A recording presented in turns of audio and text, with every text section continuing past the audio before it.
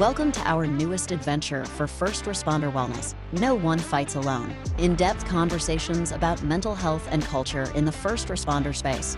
We're joined by your co-hosts Austin Pedersen and Brad Shepard. This is going to be a fun day. Yeah, man, this dude has quite the fucking pedigree. I think we spent, what was it, 15 minutes listening to everything that he's doing right now for I'm telling you, how does this guy have any spare time whatsoever? I don't know, man. I don't know, but it's fucking awesome to see, people like him involved in so many different organizations and helping people out. That's what the goal of it is, man. That's life, right? Listen, let me just run down the list here. He's a current active detective in New Jersey. He's a master trainer for Resilient Minds, resiliency training. He's a team lead for the Wounded Blue. He's involved in nonprofit reps for responders.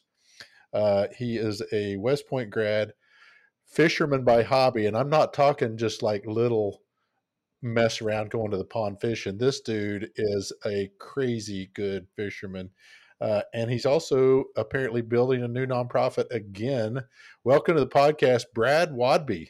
Thanks, man, for coming on. Hey, what's going on? What's going on, guys? How are you? Good. So glad to have you on here, man. Yeah, no, I appreciate it. I'm grateful for you guys for giving me this opportunity to come on board and talk to you guys. Really appreciate it. Did I get that bio correct? I mean, that's a long, that's not even all of it.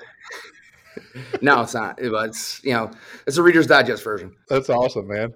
Well, hey, let's dive into this a little bit, man. You got a lot of stuff going on. You clearly have a passion for the law enforcement and veteran community. Tell us a little bit about young Brad, how you ended up in your passion for these two areas. All right, so born and raised here in northern New Jersey, about 30 minutes outside of Manhattan. I lived a pretty normal life. I'm a son of a funeral director, so I lived above a funeral home for the first 10 years of my life. So I was exposed to trauma and death at a very young age. So really, that helped me out later on in my life with my career in law enforcement. That dead bodies did not bother me because I was exposed to it at a young age. Was very involved in sports growing up. And eventually that helped me get get recruited by many top schools around the country, and ended up selecting and choosing my appointment to West Point to go on there and play football. I had to go to a prep school for a year. I had to go to West Point Prep down in Fort Monmouth, New Jersey, so it wasn't that far away. And then went up to West Point for 4 years, actually 4.5. And it's funny how this all happened. I actually was dismissed from the academy the day before my graduation. All right. Because what happened was I ended up, because while I was playing football there, you're on what's called the selected athlete program. And you can be as big as you want it to be, as they needed you to be to play line, because, we have to still conform to Army height weight standards while you're at West Point and pass the PT test, but they give us like a waiver for like the linemen and the bigger guys, because they want us to compete. So while I was playing ball up there, I did not have to conform to Army height weight standards, and I did not have to take a regular PT test. I took a modified one. And instead of a 2-mile run, we did a 12-minute bike test. And once I was done playing football, they took that away, and I had to go pass a normal APFT, the 2-mile run, in order to graduate. So I ended up, the furthest I ran while I was up there was 100 yards, because that's the length of a football field. And that's all I did for my 4 years, And when it came time to take the PT test, I missed it by 51 seconds. And I got dismissed from the academy. And I was also handed a bill for $190,000 to recoup the cost of my education. So, at 22 years old, I don't know too many 22-year-olds that have $190,000 sitting around liquid in their bank account. So I didn't have that, and that was actually the first time that I actually contemplated taking my life, was after that event, because I felt like a failure. I felt like I disappointed my family. I let them down. I didn't want to go home and face my family, my friends, my community, because I viewed myself as being a failure. And that has been a belief that I've had ever since the day I was born. I've always felt like I was a piece of shit, felt like I was a failure, felt like I've been a burden on everyone that I've come in contact with. that was just something that was, that formed through my formative years, and this was actually the first time that everything that those feelings that I had, in my head, they started coming to fruition, and I really believed it. And that's the first time that I actually contemplated committing suicide. I was going to walk out the gate at West Point and walk down to the Bear Mountain Bridge and jump off, and thankfully I didn't. All right. So I came home after that, and I fell into a deep, deep, deep depression, drinking nonstop. The only jobs I could hold were, I was a salesman. I was a mortgage broker for a little bit. And doing that stuff, you're as a broker, I'm not good at lying to people. I like to be honest, and trying to, bait and switch these people who are looking for a mortgage to lower their, rates and stuff like that. It just didn't sit right with me. So that's when I decided, I said, you know what, if I can't go overseas and fight for this great country that I love so much, let me do it here stateside. So that's when I decided to get into law enforcement. And it was August 27th of 2007 that I entered the 109th class of the Port Authority Police Academy. And I ended up working for a bi-state agency similar to the Port Authority of New York and New Jersey. But our main goal was to police the ports and try to keep organized crime out of the ports of New York and New Jersey, which is damn near impossible. Okay. So if you guys ever seen the movie On the Waterfront, that's basically what our job was to police organized crime and, try to get it out of the ports of New York and New Jersey. And I did that for about 4.5 years. And during that time, I became friends with a lot of state troopers, and started hanging out with them all the time. And I thought my drinking was normal, because I was hanging out with all these guys, and we were all drinking like each other, and I didn't think anything was wrong. But looking back on it, definitely something was wrong, right? Because my drinking was definitely out of control. And, I ended up finally, applying for the position I'm at now, having my first interview back in July, I believe, of 2011. And I remember the interview that I had, it was with two captains. And the first question they asked me, they said, if you were to get hired here, where would you want to go work? I said, that's easy. Put me in organized crime, put me in narcotics. That's what I do. I'm a big dude, so you will not have a problem getting through any door in our county. So I was really passionate about it, and then they asked me, where don't you want to go? And I said, well, I don't want to go to sex crimes or special victims. And they're like, well, why is that? I said, because I don't know how I'm going to react to dealing with the suspects in an interview room. All right. And that was partially the truth, but the real reason behind it, why I didn't want to go there, was because I was a victim myself back when I was younger. And that was one of my deepest, darkest secrets, and I never told a single soul about it. So I'm not about to, the first people I'm about to tell, it's not going to be these two captains for my dream job, so I kept it locked up. I just kept on pushing it down. And I ended up getting hired. And where do you think they put me? Put me into special victims. And for almost 4 years, I was in special victims. And every single time I had to do, I'm 6'5", 300 pounds, and they had me interviewing these little kids. And every time these parents would bring their kids to our office to interview them, they would look at me and be like, do you have any other detectives that can interview this person? You might scare my child. I'm like, don't worry about it. I got it. We're good. And I would sit on the floor with these kids and talk to them, but every single time I did a forensic interview with them, it triggered me. And it brought me back to that time and place where I was a victim. Now, for context here, Brad, have you told anybody, or is this your secret? At this point, I haven't told a single soul. Right. So I kept it hush hush. Right. And the only way that I knew how to deal with stress in my life up to this point was to drink. And I became best friends with a guy named Tito, and him and I hung out a lot.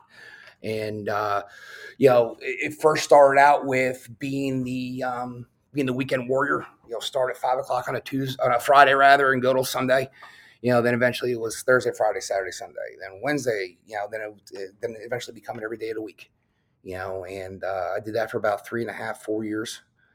And in 2016, I got a transfer to narcotics, and which was great for me. I loved it because I was going to be in a proactive unit rather than a reactive unit, and I'll be running and gunning, something that I wanted to do. I'd get my adrenaline fix, right? Because as an addict, I'm an adrenaline junkie, and so I did that for about 2 years, and during the same time, I tried out and made our county's regional SWAT team. And so I was on the team as a breacher. And I mean, at this point in time in my career, all I wanted to do was break things and hurt people. I wanted to let my aggression out. And I was good at it. They give me a ram, and they go, all right, Mongo, go break down that door. Okay, easy. Right. And I had fun doing it. I loved it. Right. But on the outside, I looked like I loved it. Right. But on the inside, I was fighting that battle. Every single day I was not happy with myself. I hated myself, did not love myself whatsoever. I had such a negative self-image of myself, right?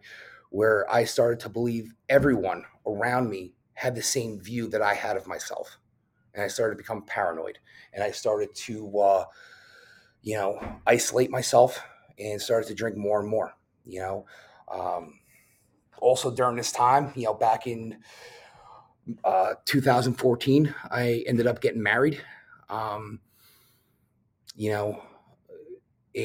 when I got married, I got into a fight at my wedding, with one of my close friends who's also a cop. And we've now we now rekindled our friendship, right? And to now we're both doing the same thing for our organizations. He's a state trooper, and he's in charge of their employee assistance unit, right? And I'm in charge of our county's resiliency program, right? So we're kind of doing the same thing, and that's how we actually got reconnected. Was I had brought an officer to the hospital, right, to get checked out, and he was actually the responding trooper that came, and that was the first time we had seen each other in 7 years, and it was like we didn't miss a beat, and we kicked it right back off again, and we were great friends. He's actually coming on board to be a member of the board for Beyond the Badge New Jersey. So that's what recovery is all about, is making those amends and putting that past life behind us, and trying to do the next right thing and pay it forward to those individuals now who are sick and suffering. So I did that. And then, in December of 2018, I just hit a breaking point. I had, at this point I had 2 kids, who, for lack of a better term, I neglected in their younger years. I was physically present, but mentally I was checked out. And every single time I was around them, I'd be drinking, and my ex-wife likes to send me pictures as a reminder every so often. She'll send me pictures of me passed out on the couch with a 30-ounce Yeti tumbler next to me filled with vodka, and my kids climbing all over me trying to get my attention, and would send me pictures. My oldest son's first Christmas, I don't remember because I was so drunk, and coincidentally, Christmas Day is my sobriety date, so now I get to every year, I get the best present of all, and that's the gift of sobriety, so I ended up, on shortly after Christmas in 2018, December 27th, I had a suicide attempt. I was sitting in my truck after my wife and I had a in-depth conversation, and she told me that she wanted to get a divorce. So what goes through my mind when my wife tells me that she wants to get a divorce? First things I think about, she's going to take my kids. She's going to take all my money. She's going to take my pension. She's going to take the house. She's going to take everything. I'm going to have nothing, and I'll be living in a van down by the river. right? So what the fuck's the point of living, right? And I just had one of those fucking moments, and I hopped in my car, emotional, crying, and I drove to my hometown. And when on my ride there, I took out my cell phone and I wrote a text message to my wife, which was going to be the last message I ever wrote to her. I said, "I'm sorry. I love you. You're not going to have to deal with me anymore." And I shut my phones off. And I drove to the top of this mountain in my hometown, which had a beautiful scenic view of New York City. And I pulled into the parking lot there, and just sat there and trying to think of any reason not to take my life. And I couldn't think of one. I was thinking about my kids, thinking about, I need to be there for them, and all this other stuff. And the way I rationalized in my head, I said, my kids don't need me. I'm a piece of shit father. I'll be gone. My wife will find someone new who will be better equipped and better able to deal with my kids and raise them the way they need to be raised. And I went to the center console of my truck, took out my duty weapon, and first put it on my lap, and then I, picked it up and put it in my mouth. And I'm sitting there, I'm picking up slack on the trigger, and I'm like, again, trying to think of anything. And I couldn't think of a single goddamn thing. And for what reason, I don't know, but the voice of my best friend who got killed in Afghanistan in 2013 popped into my head and said, put the gun down, pick up the phone. And literally like that, I was like this, I just dropped it. And I went and got my cell phone, turned it on, and my phone blew up. And it was all missed text messages and phone calls from my wife. I pick up the phone, I call her, and she's hysterically crying on the phone. And she's like, "Where are you?" And I'm like, "I'm good. I'm fine. I'm safe." And she's like, "The cops are here." I called the cops. And I immediately exploded on her. I said, "You just ruined my fucking career. Thank you very much." Okay? See, because at that point in my life, that's all I gave a shit about was work. My identity had become Brad the SWAT operator, Brad the narcotics detective, right? When it should have been Brad the father, Brad the husband, right? And then Brad the detective, okay? My priorities were fucked up. And, if it wasn't for her making that phone call, I can guarantee you I would not be here today talking to you guys on the phone. At first, I was mad at her, obviously, but now I told her, and I give her credit where credit is due, man. She saved my life, and I was told to go.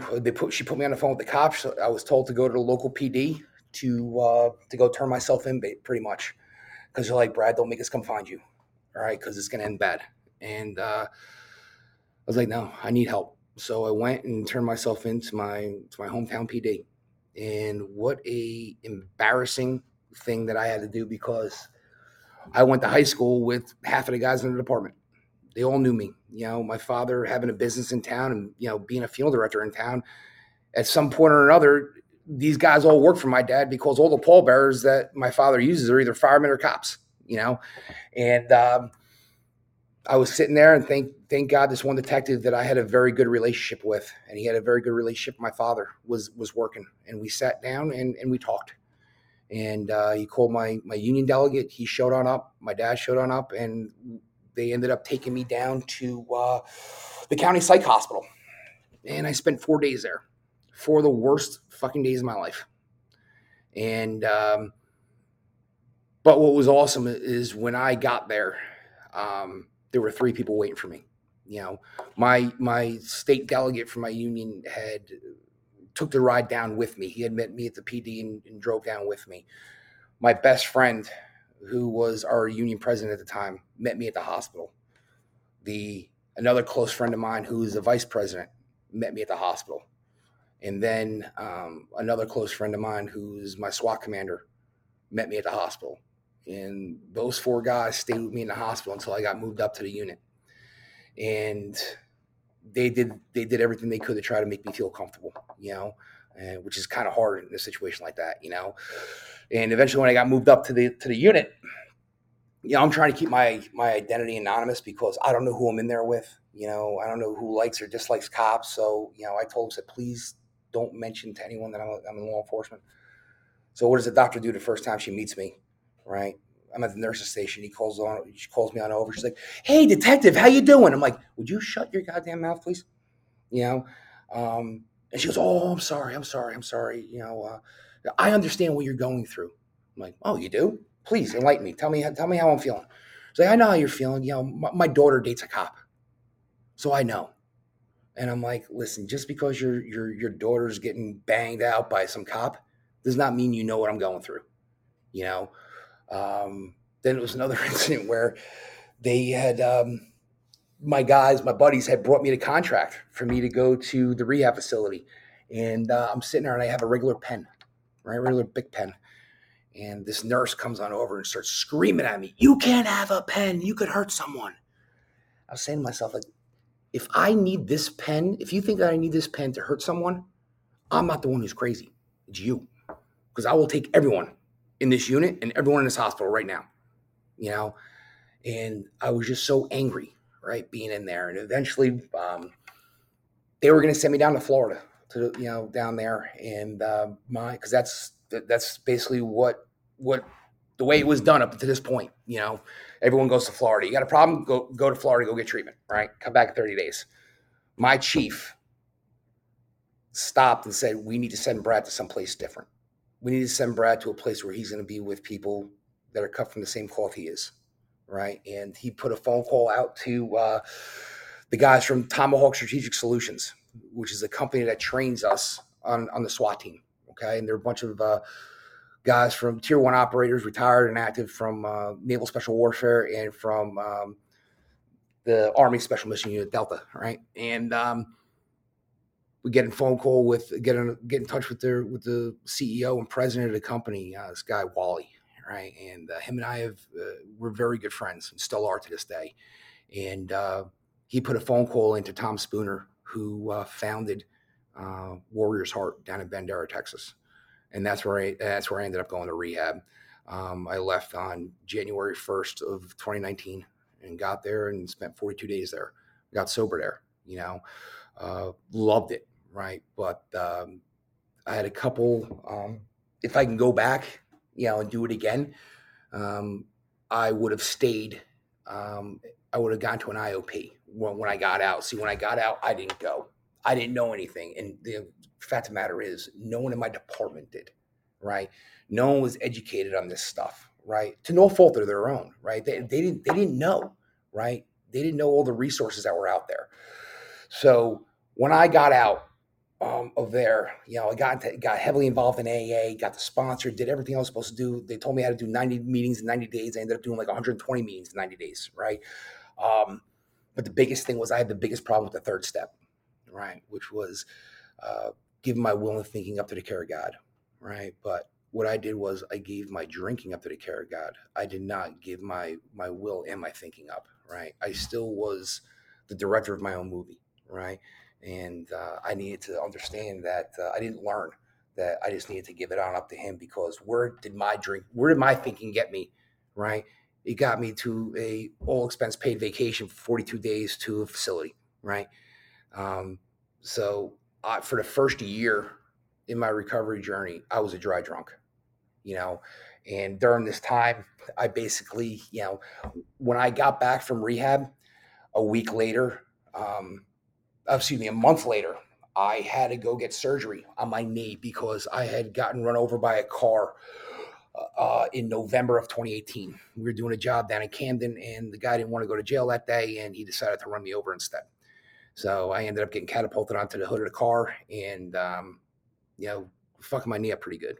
And so I had to go in for surgery, and that was on March 11th of 2019. And when my dad picked me up from my house to go to the hospital, my wife told me, she's like, don't bother coming home. I don't want you here. Right. And that was the last time I lived with my kids. And a week later after that, my wife put the house on the market. Right.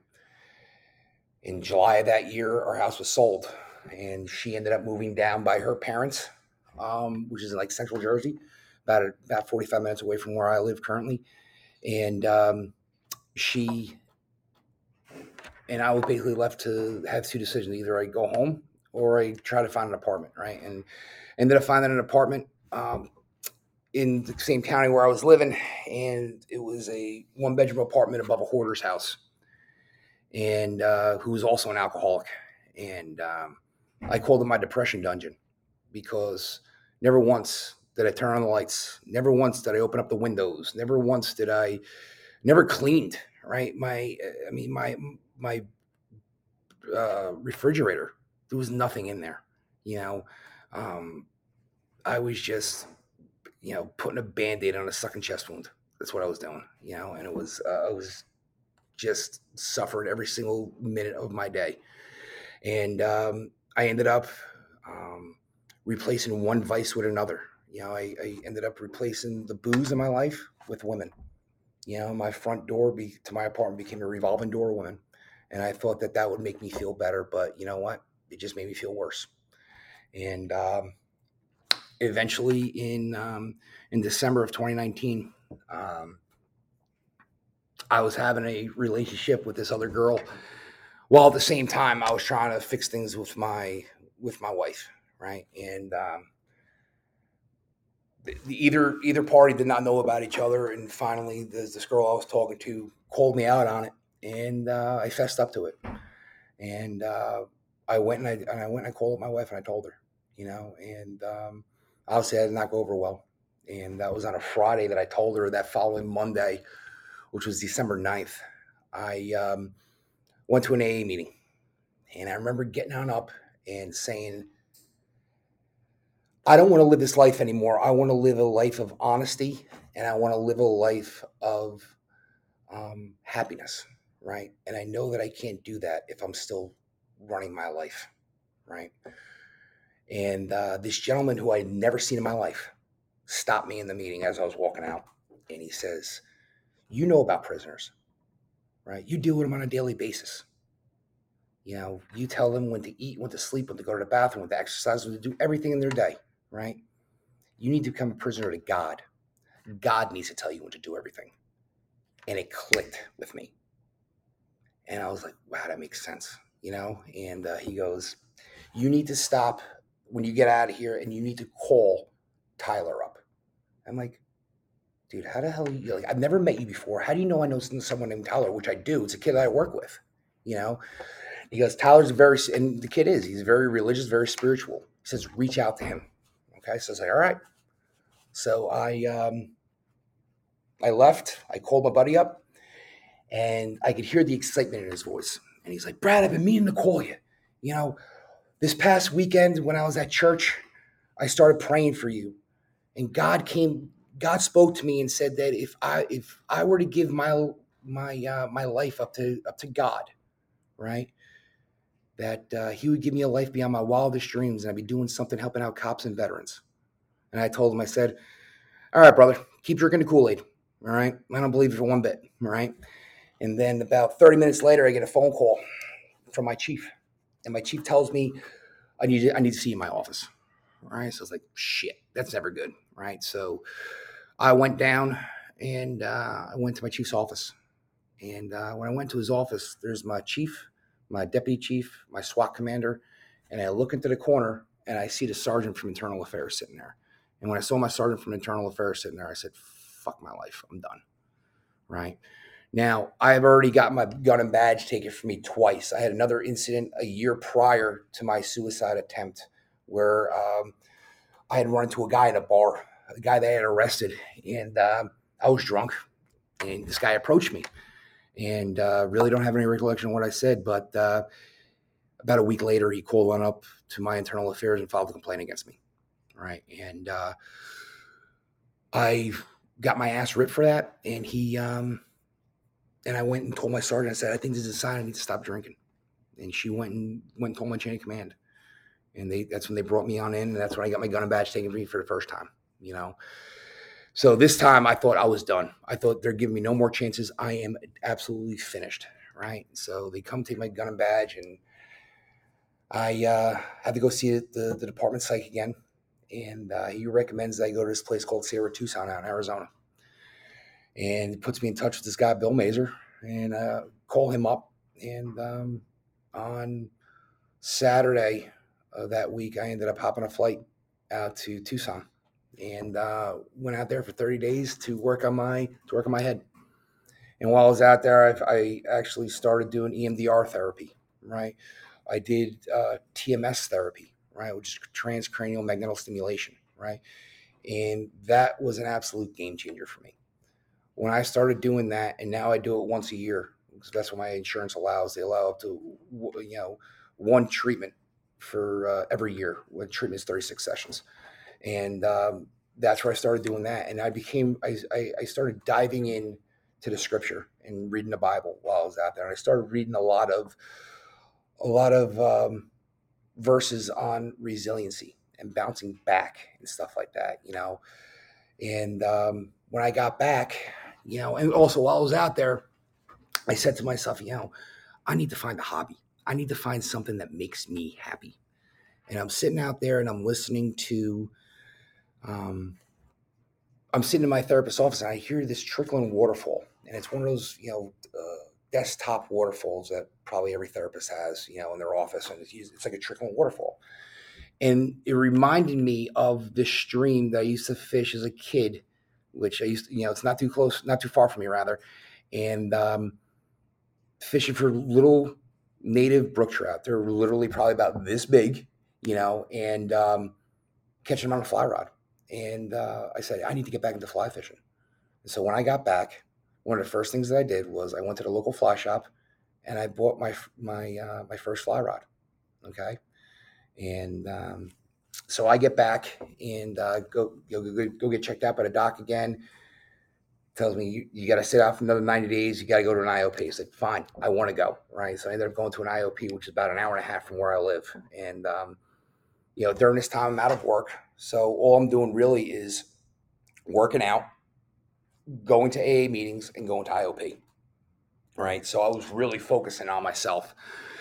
And, eventually I get called into my chief's office. And this is probably around I want to say maybe like March 1st of 2020. I get called into my chief's office. And before walking into his office, I had actually gone into my wallet and I had taken out my badge and my ID and put it in my front pocket because I honestly thought that he was going to be asking for it because they were going to be terminating me. And the first words that my chief said to me when I walked in was, all right, Brad, here's the deal. Tomorrow morning, you're going to go see the sergeant, the firearm sergeant, draw your weapon from the armory. You're going to go to the range and you're going to qualify. And you're back to full duty. And I was shocked, right? And he says, oh, and by the way, next Monday, you're to report down to Mount Holly, which is down in Burlington County outside of Philadelphia. It's about 2 hours away. And he says, you're going to go to this master resiliency training, right? And he's like, I want you to take your life experience that you have just gone through, and I want you to help other officers who are going through the same shit. And I said, easy day, sir. Not a problem. And that's what I did. And went down there on that Monday, went to this 2-day training, and got certified as a master resiliency trainer for the state of New Jersey. And that's when my mission began, and shortly there, that was on, finished on a Tuesday. That Friday is when the world shut down, when COVID hit, and we were right here in the epicenter of this whole thing. And when that happened, our office shut down, and we went from working, every single day to now working, you're 1 week on and 2 weeks off, right? Because they didn't want everyone working together and contaminating each other. So I had two options during that time because all the gyms were closed. All the AA meetings went to virtual, okay? And the only thing that was open, because it was deemed a necessity, were liquor stores, right? So I had the choice of either going to a liquor store every day or I can go fishing every day. And during COVID, I went fishing every single damn day. And I would wake up in the morning early, and I'd drive about an hour and a half up to the wilderness part of New Jersey. Not everything's all highways and in landfills. So I ended up going up to the outdoors part of New Jersey and was fly fishing every day, and that became my new addiction. And I went from having one rod 3 years ago to now I probably got about 25. Right. So that's my addictive mindset kicking in right there. And that's what I did. And eventually I started getting phone calls from organizations like Cop to Cop and organizations, and different RPOs, resiliency police officers, started calling me to help out their officers that were in crisis. And that's when the mission started. And I'm happy to say that since then, in March of 2020, I've definitely helped well over 150 cops get into treatment, and from there, it just started growing. In July of that year, I ended up getting a transfer. I was in the courthouse at the time, right? And, and in my job, going to the courthouse, it's got like a negative connotation to it. It seemed like a punishment, right? But that's where I needed to be. I needed to get my shit back together. And in July of that year, July of 2020, I get called into my lieutenant's office, and he tells me, "Hey, man, you're getting transferred." And my jaw hit the floor. It's like, "Where am I going?" It's like, "You're going to major crimes." And I said, "Don't fucking bullshit me." He's like, "No, Brad, you're going to major crimes. The chief put you in fatal accident." And I was so happy because I thought that I would never, ever do another investigation in my life. I thought I was going to be on the bench riding the pine. And the chief gave me that opportunity. I went there and I loved it. And I don't, in recovery, there are no coincidences anymore, and the very first case that I got when I was in fatal accident was in my hometown, right, where I lived. And it was the same police department that I had to turn myself into, a couple years prior. And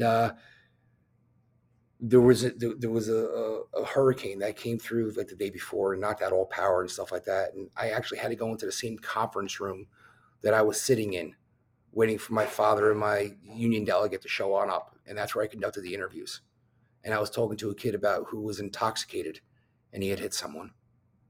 And I was like, man, this is funny how this whole thing has come full circle, and my goal in that whole thing was, the way I looked at it, the way I approached it was, I'm not here to lock this kid up.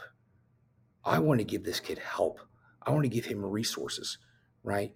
Because it's clear as day that his life has become out of control due to his substance abuse. And I would give him those resources. And really, I mean, my life started going in a completely different direction from what it was.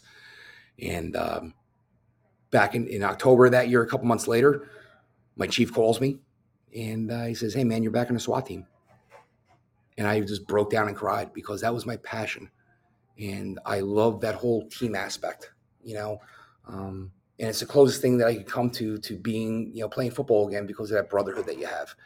And I did that for a couple months until I got hurt.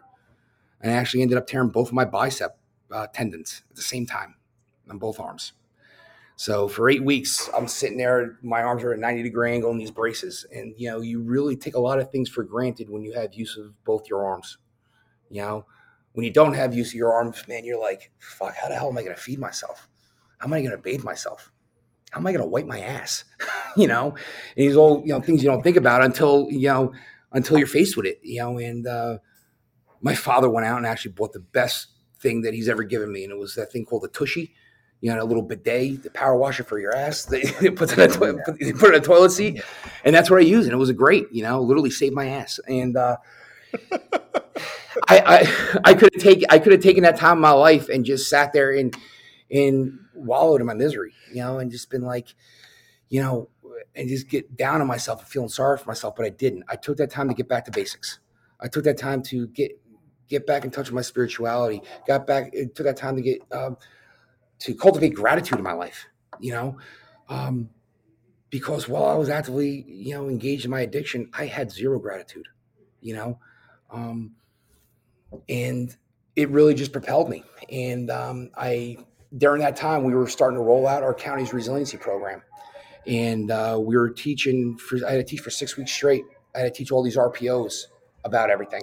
And that's when I started telling my story. And I ended up telling my story to every single class that came through. And I taught for a year straight, starting in September of 21. I was telling my story to every single one. We got about 3,000 officers in my county, and I told to every single one of the officers, right? So that they know that, number one, they're not alone, okay?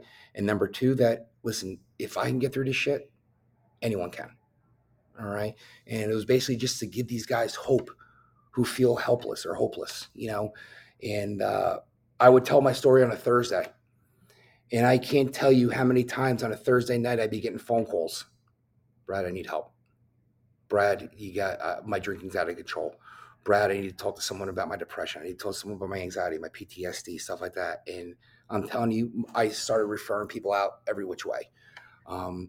There's one therapist that's up here who's actually my therapist. I built that as practice. He told me, Brad, I can't take anyone else because you're referring me to so many people. And I ended up having to get 3 other subsequent surgeries after my first one. I had to get 4 surgeries on my left arm. They had to put a cadaver tendon in my arm, right? And because of that, I contracted a very, very bad infection. And I was actually at the training for Resilient Minds with Mike Pellegrino, and my arm started blowing up like a balloon. And one of the doctors that was there, she goes to me, who I know very well, and she went to me, Brad, you need to get your arm checked out. I said, no, I'm good. And finally, Mike came on over to me. He's like, listen, either you have 2 options here. Either you're going to drive yourself to the hospital, or we're going to embarrass the shit out of you and call an ambulance. Right? So I was like, all right, I'll go to the hospital. And that's when they told me, like, yeah, you're not going home tonight. You're going to be here for a while. And this was down the shore, and then they had to transfer me up north. And yeah, I had to get a surgery again. And while I was in there for that week, it was a Friday, and I was getting ready to leave, and I get an email get sent to my inbox, and it's my wife serving me with divorce papers, and I just crumbled. I was doing everything I could to make this work, but obviously the wounds that I caused and inflicted on her were way too deep, and I do not blame her. Okay, she had to do what she had to do to protect herself and protect the kids. All right. And actually now our relationship is much better than it ever was while we were married, and so that happens on a Friday. That Sunday, my arm explodes. All the sutures that the doctor has put in after my surgery, they popped open, and I just started leaking all over my bedroom floor. I had to throw a tourniquet on my arm and wrap it in my arm in a bath towel and drove myself to the hospital. And while I'm driving to the hospital, I get on my cell phone and I text all the SWAT medics, because they all worked at this one hospital I was going to. I text all the SWAT medics. I'm like, is anyone working today? And thank God one of them were. And it was a trauma doc, and I went in there and he stitched me up. And but another week later, same thing happened. And then finally they're like, yeah, no, you got to go for surgery again. And during this time, I basically had a mental breakdown. And I had reached out to a very good friend of mine who owns a tactical training company, and who was in Delta, and told him what was going on. I broke down. I'm crying to the guy and stuff like that. And he calls me back the next day, and he's like, "Listen, I talked to my partner, and we're going to pay for you to go back down to Warrior's Heart for a recharge. You need to go down there for a couple of days and just, unplug from the world and just focus on yourself." And I did that. And it's exactly what I needed. And, I came back and I went straight to, went right up to my assignment here now where I'm at, the police academy. And that's really when everything started taking off with me helping out cops. And then I started getting involved into all these nonprofits. like I said, reps for responders. That was the first one I joined, right? They're local, they're close, and it's started by a active NYPD officer who has a similar story to mine. And we got together, and he had started this already, but we got together, and we started working together and helping out other cops. And they have a meetings on Sunday nights. It's basically a group therapy session, and it's all first responders and vets, and we get on there and we share and we talk about what's bugging us, and we have guest speakers come on and we talk. It's kind of like run like an AA meeting, but it's not just for AA. It's for just for cops or for first responders and vets in general. And we talk about anything. And started doing that, and in July of 22, ended up getting hooked up with the Wounded Blue, and went out to Vegas for their peer training, and that's really where that's where like my volunteering really took off, and I became passionate about it, and just recently Jenny made me the recovery director, or so basically any officer that we get that needs to get placed into a treatment facility, I start contacting whoever to get them into the appropriate treatment facility. And now I'm also a lead on the peer team, team leader on the peer team, and they're looking to move me up to be the director of the peer team, right? Which is probably one of the greatest honors that I've received in my law enforcement career, was to do that, because it just shows that Jenny and Randy have faith in me and trust in me that I'll be doing the right thing for these guys, guys and girls. And and then I say earlier this year I started. I got contacted by this other organization called Beyond the Badge New York, right? And they're looking to expand their footprint, and when they want to get a chapter in every single state. And I was recommended to them. They were looking to see who would be a good fit to run our New Jersey chapter. And one of the people on their team in New York knew me from doing outspeaks and stuff like that, and they referred me to them, and they reached out to me and they said, "Would you want to be the chapter president for New Jersey?" I said, "Absolutely," right? And the way I'm building that board out is it's going to be all members of the Resiliency Officer Program here in New Jersey, right? And basically what our mission is to educate, train, and prevent officer suicides. And we also take care of the survivors of blue suicides. So we'll raise money not only for the education piece of it, but to give scholarships to the kids of these officers who die by suicide, and to take care of the families and do all this stuff. And that's really what I want to do, man, is just take care of the survivors and educate our officers. And so they're better prepared, because this is something, day one of the academy, what do they do? Right? They're yelling at us, screaming at us and stuff like that. And they hammer home, oh, you got to do defensive tactics. You got to be in shape. You got to do this. You got to do that. Da, da, da. Never once did they mention about mental health. Never once did they mention about taking care of yourself. Right? And it's only until I get up there in the academy and during their 26-week experience, and I tell my story. Right? And I remember the first time that I did it, I had an officer, a recruit, come on up to me. And he looks at me, and I can see his eyes are welling up with tears. And he tells me, he goes like, "Sir, I was prior service in the Army. I was an engineer, and we were attached to an SF, to an ODA. And he goes, I saw shit that I can't unsee, and I've never told anyone this, but I suffer with PTSD." And he just breaks down crying to me. I have never told anyone this before. And he goes, "It's because of you and hearing your story and hearing how courageous you were. That gave me the hope and the willpower to step forward." And got him help. And he's flourishing in his career. He's crushing it, And that's what I want to do.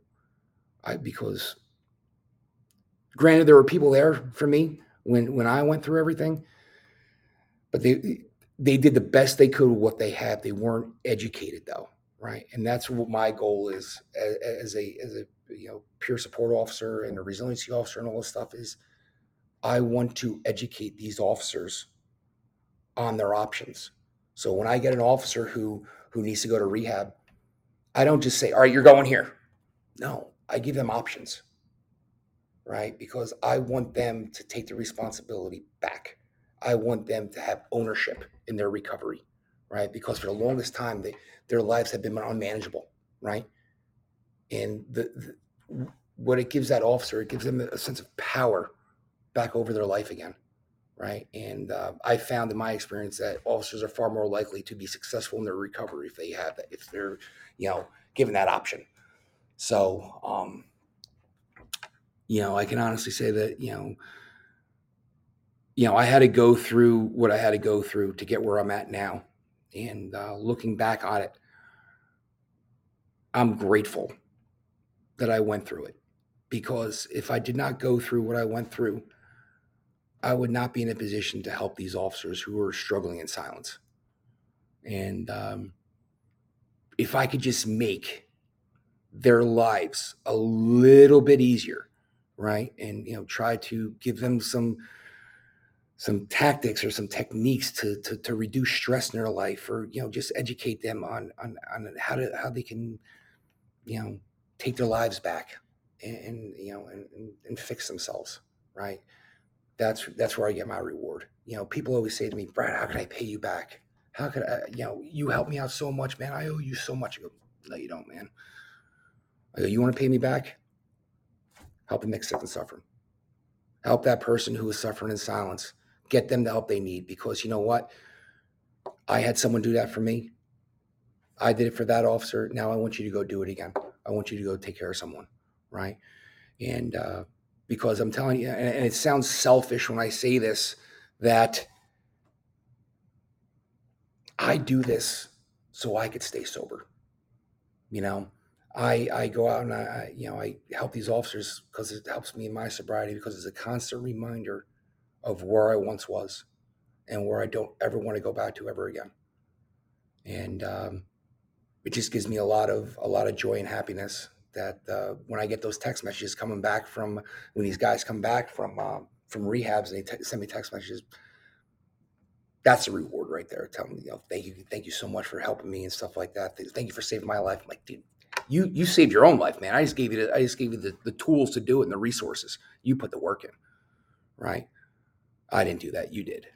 And yeah, man, I'm just extremely grateful. And and the second best part about this whole thing is that I have met so many amazing people along this journey, like you, Brad, you, Austin, and countless others, people who I consider like my close friends, never in a million years would I say that, if you would ask me in the beginning of my career 16 years ago, do you think you would ever become friends with with a police psychologist?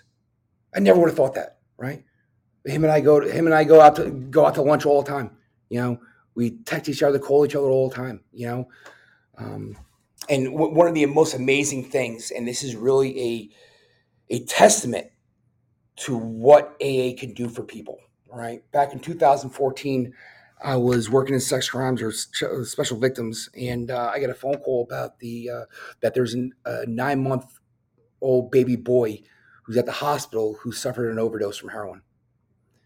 And the mother and the boyfriend, who lived local to me, actually the boyfriend lived in my hometown, went to high school with my younger sister. He was a known drug dealer. He went down to Newark, picked up about 6 bricks of heroin, where it was about 300 bags of heroin, which he knew were laced with fentanyl. He goes back, the mother and the boyfriend are snorting dope in the mother's bedroom, and they have it's not his kid, but the mother had a 9-month-old baby who's crawling around. And they're snorting the bags and they're throwing them into the garbage. Well, one of those bags mixes the garbage. 9-month-old crawls on over, picks it up, puts it in his mouth. 15 minutes, the kid is blue, unresponsive, right? And so the mother calls 911, boyfriend leaves, and paramedics get there, and the cops get there, and they load the kid up into the bus, and they take him to the local hospital, right? And it's, this is Valentine's Day, right? And there's a huge snowstorm that we got hit with, right? And on that ambulance ride to the hospital, that kid coded 3 times. Eventually, the mother told him what the kid had gotten into, but she told him that the kid had taken Suboxone, right? You can't overdose from Suboxone, okay? And so they took they took Narcan, they hit him with Narcan, kid comes back, boom, right? Take the kid into the PDR, mother goes right to the bathroom, starts snorting more dope, okay? Boyfriend's delivering dope to the hospital for her. We get called, do our whole thing, end up, eventually after a lengthy investigation, arresting both the mother and the father. The mother and the boyfriend. I arrested the mother at the bedside of the child, right, in New York City, right, because they had transferred the kid over to New York.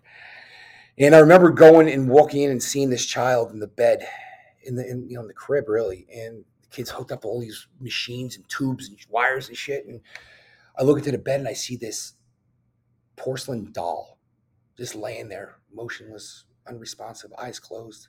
And I started crying. And I started crying. I said to myself, what did this kid do to deserve this?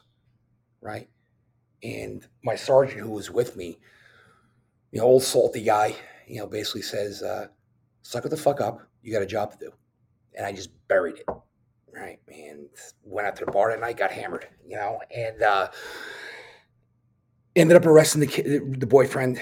And 4 years later, he reached out to me. And he wanted to meet up with me and talk to me. I told him to go fuck himself because I was still so angry with this kid. And I did not understand what he was trying to do. And it was only until a year later, after I had gone to rehab and now I'm actively involved in AA, I go to this AA picnic. And I see this girl I went to high school with there, and we start talking. And I asked her if she knew this individual. And she said, yeah, this kid actually helped me get sober. And I was like, wow. She's like, how do you know him? He was younger than you. I said, well, the whole thing with the baby? She's like, yeah. I'm like, I'm the detective that arrested him. She's like, wow. Right. And so, there's no coincidences in AA, right? That night she runs into him at the local supermarket, tells him that she met me. The following day, I get a phone call from him. Hey, Brad, I heard you're in AA. I hear you're going through a rough patch of your life. I just want to let you know, bro, I'm here for you. Whatever you need, I got your back. And I broke down and cried on the phone. We're best friends now. Me and that guy. The same guy I arrested, what is it? Almost, it's not over 9 years ago. We're now best friends. I wanted nothing more than to see that kid rot in jail for 10 years. And now we go fishing together. It's amazing, and that all would not be possible without the gift of AA. And so I can honestly say that I am just so grateful for everything that God has bestowed upon me, the good, the bad, and the ugly, because it makes me who I am today. That's it. Brad, well, Austin, how amazing was that? That has got to be the most amazing podcast we've done. One of course, man, he's just so articulate. This is such a great story. And I think as we kind of finish up here, Austin, you have anything you want to add before we kind of wrap this up? Dude, that was riveting, man. Like I actually felt like like I was in the seat, just like I couldn't speak, couldn't do anything, man. I just wanted to listen to everything he said. And for those that do listen, you got to know it's good because you didn't say a word either, Brad. We didn't say one. Yeah, we didn't need to, and it was fucking just amazing. Absolutely amazing. Oh, what a great storyteller, Brad! Thank you so much. Yeah. Let's just kind of wrap up here. So you were involved in several things. Let's give some plugs to some things, okay? Through the course of your story, there's some opportunities here for people to actually connect with some great organizations. Let's just kind of go through the line here, and how do people connect with these organizations that you listed, and kind of roll those out for it? How do people connect? Yeah. So really, Reps for Responders. It's primarily on. They have both Instagram and Facebook accounts, and that's primarily the way to get in touch with us is through those two ways. They also have there's a website, but basically if you were to go search Reps for Responders, okay, and you'll come to the page, and just reach out there. And the guy who runs it, his name is Frank, and it'll either be Frank or myself or one of the other recovery specialists that they have reaching out to them. So that, and then the Wounded Blue, you can reach out to their peer support line, which is 702-290-5611. Or, you could go to their email, go to their website and, contact us through the website, and I'll receive an email and I'll reach out to them directly. And for Beyond the Badge, New Jersey, again, same thing. You just go through Instagram or Facebook, or just do a Google search on Beyond the Badge, New Jersey, and it will come to you. You'll probably go to the Beyond the Badge New York's website, but you could, contact us through there as well. We'll get in touch with the people. And then also Resilient Minds in the Front Lines. I'm a trainer for them, so I'll go around the country and train officers, civilians, veterans, whoever, on developing and building resiliency. So, and you can just do another Google search on them and they'll pop on up. And they're a fabulous organization, bringing resiliency all across the United States. I know Michael. He's a great guy, a lot of fun to be around. That's a fabulous, fantastic team of resiliency instructors that bring about. Yeah. Brad, thank you so much for this. You have been absolutely a delight, and thank you for your transparency. That's a lot of heartache, man, to throw out there on a podcast, and I'm just really appreciative. And it's been great to get to know you. Thank you so much for your. I was about to say, if I didn't share that, and share the gifts that were given to me, I'd be doing a disservice to all the officers out there and, veterans and whoever's listening, right? Because people need to know they're not alone, and you can get through everything. You're going to be stronger if you got a support system behind you. And that's what we're here to do. And, I made it my mission. Like, I'm not going to leave an officer behind. I'm not going to leave anyone behind. We got to take care of each other, and I forgot to mention one other thing too. Just because I didn't have enough stuff on my plate, I just like to, keep making my plate bigger. I start school in the fall to go back for my second master's. I'm actually going to get my master's in social work, so to become a therapist. And I want to be a trauma therapist and addiction therapist for first responders and veterans. So I'm preparing for my career after law enforcement. Well, I love the theme of your message there at the end, and that's the entire premise behind this podcast: is no one fights this fight alone. Nobody has to do it on their own. Nobody. If you're alone out there, then reach out. Brad Waudby has clearly given you a lot of resources. Brad, thanks so much for coming on. Yeah, not a problem. And if you guys want to reach out to me directly, you can reach me out on my my Instagram. It's God's Breacher. Right, and that's my Instagram handle, and shoot me a DM or whatever, and I'll try to help you out to the best of my ability. And if I don't have the answer, I'm going to get you in contact with someone who does. Chateau Recovery is a 16-bed treatment facility nestled in the foothills of the Wasatch Mountains in Midway, Utah. Chateau's First Responder Resiliency Program is designed to treat the unique challenges and issues that first responders encounter in the course of their careers.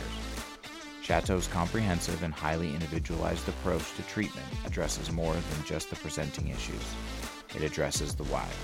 Each of their seasoned, trauma-trained, and culturally competent therapists utilize evidence-based, specialized therapies to treat trauma at its core and enable clients to begin the healing process while developing a resilient and healthy relationship with stress. Chateau Recovery is trusted by departments and agencies from around the country to treat responders and veterans.